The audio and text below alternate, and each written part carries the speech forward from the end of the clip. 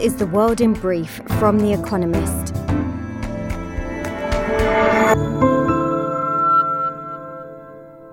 Our top stories. The warrant used by the FBI to search Donald Trump's home was issued because the Justice Department said it believed that Mr. Trump violated the Espionage Act, which prohibits the possession or transmission of national security information. Mr. Trump did not object to a request by Merrick Garland, the Attorney General, that a Florida court unseal the warrant. The agents who searched Mar-a-Lago reportedly removed 11 sets of classified documents, including material marked, quote, top secret, and information on French President Emmanuel Macron. 5 Chinese state-owned firms will apply to delist from the New York Stock Exchange, including China Life Insurance and energy giant PetroChina and Sinopec. All 5 failed to meet American auditing standards earlier this year. The price of other Chinese stocks listed in America tumbled in response to the news. Sino-American tensions are running high following the visit of Nancy Pelosi, an American politician, to Taiwan. Salman Rushdie, the author of The Satanic Verses, was stabbed several times when he was about to deliver a lecture in Chautauqua, New York.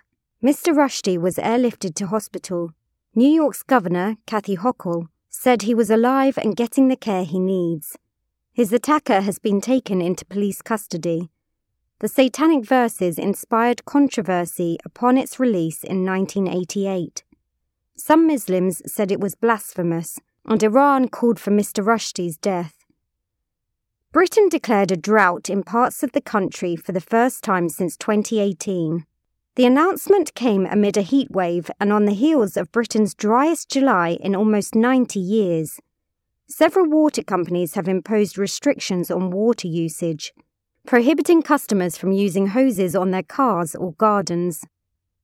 A trip by China's President Xi Jinping, reportedly being planned for November, may include a first face-to-face meeting with his American counterpart, Joe Biden, since Mr. Biden became president.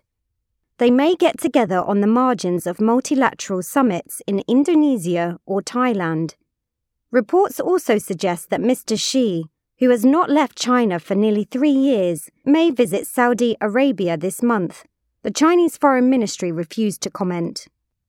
Taiwan will no longer host World Pride Taiwan 2025, following a request from the event's licensing body to drop the word Taiwan from the event title. At the behest of China, international organizations often insist that the self-governing island uses names other than Taiwan, but the World Pride organizers said that capitulating to the request on this occasion would, quote, harm the interest of Taiwan. Britain's GDP contracted by 0.1% in the 3 months to June, compared with the previous quarter. The Office for National Statistics attributed most of the decline in services output to a fall in health and social work activities related to COVID-19. Household consumption fell by 0.2%. The new GDP numbers signal another blow to Britain's faltering economy. And correction. Our fact of the day on Friday incorrectly attributed an increase in violent crimes involving guns to states in America where right-to-carry laws were struck down. The increase was actually in states where the laws were adopted. Sorry.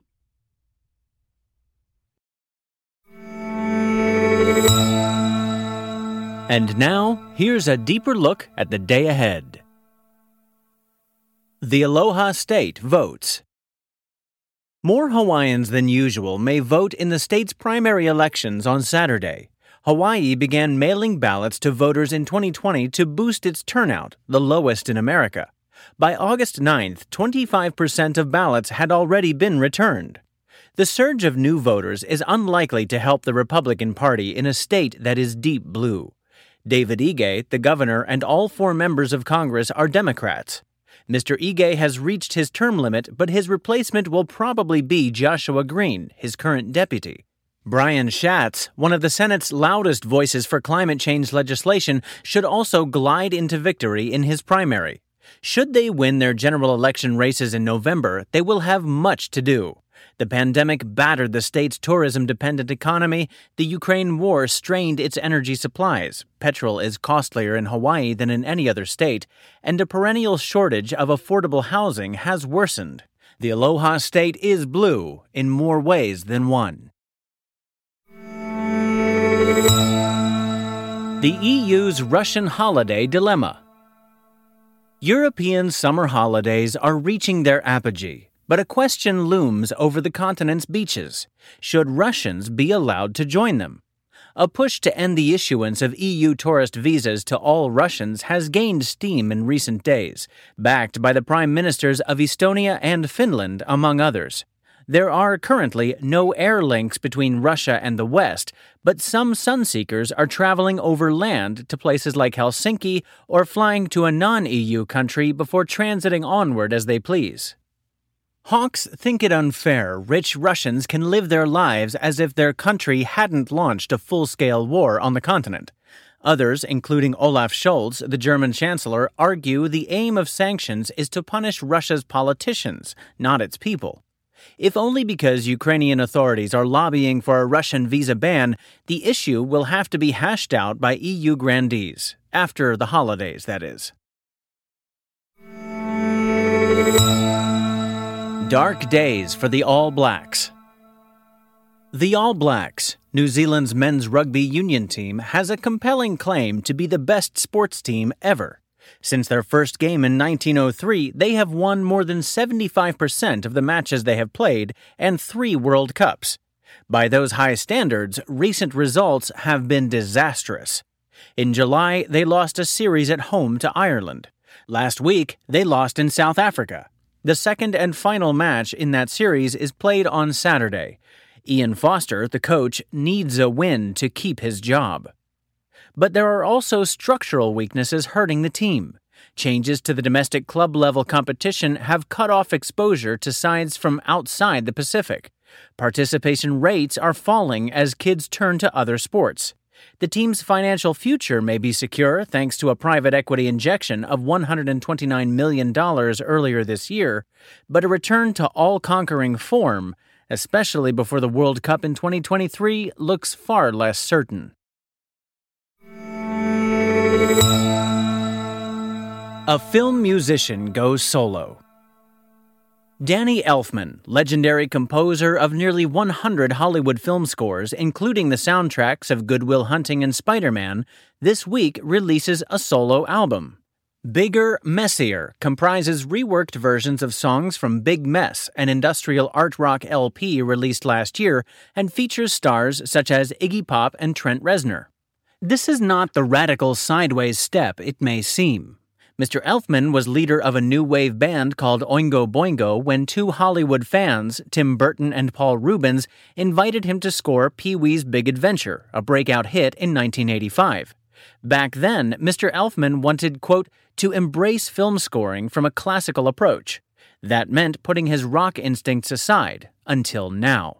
In this album, he says he is free to express himself. And that expression is 90 minutes of heavy-duty avant-garde electronica, as epic and dramatic as any blockbuster movie. Weekend Profile. Robert Habeck, Germany's energy hero. Olaf Scholz may be Germany's chancellor, but to many, the man of the hour in Berlin is Robert Habeck, his vice-chancellor and minister for economy and climate change.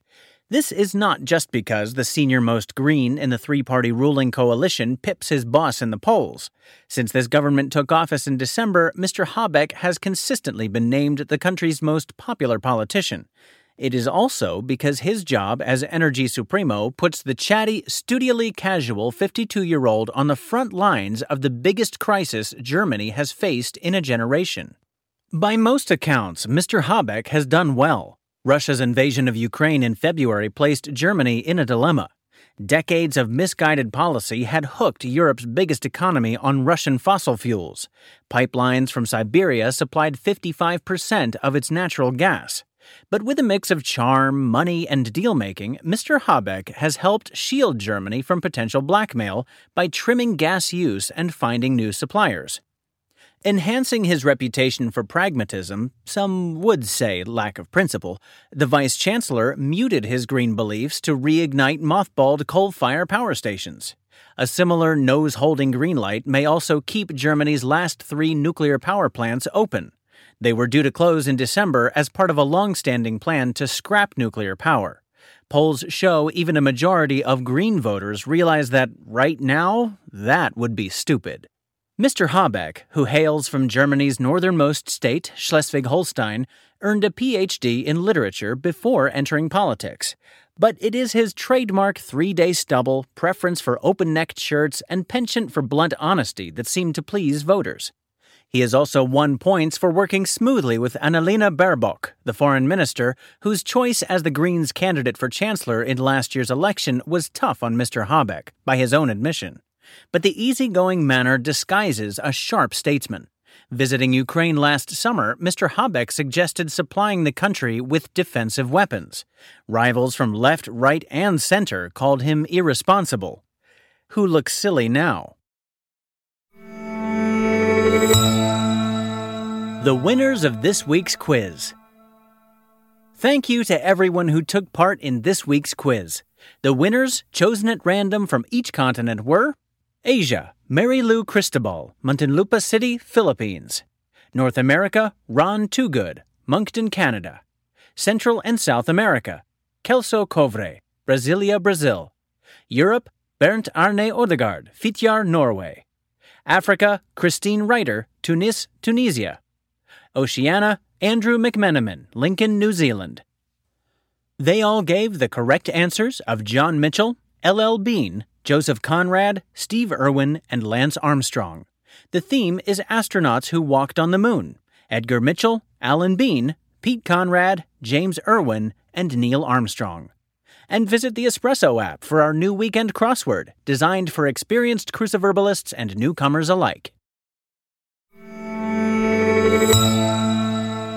Finally, here's the quote of the day from H.G. Wells, who died on this day in 1946. We all have our time machines, don't we? Those that take us back are memories, and those that carry us forward are dreams.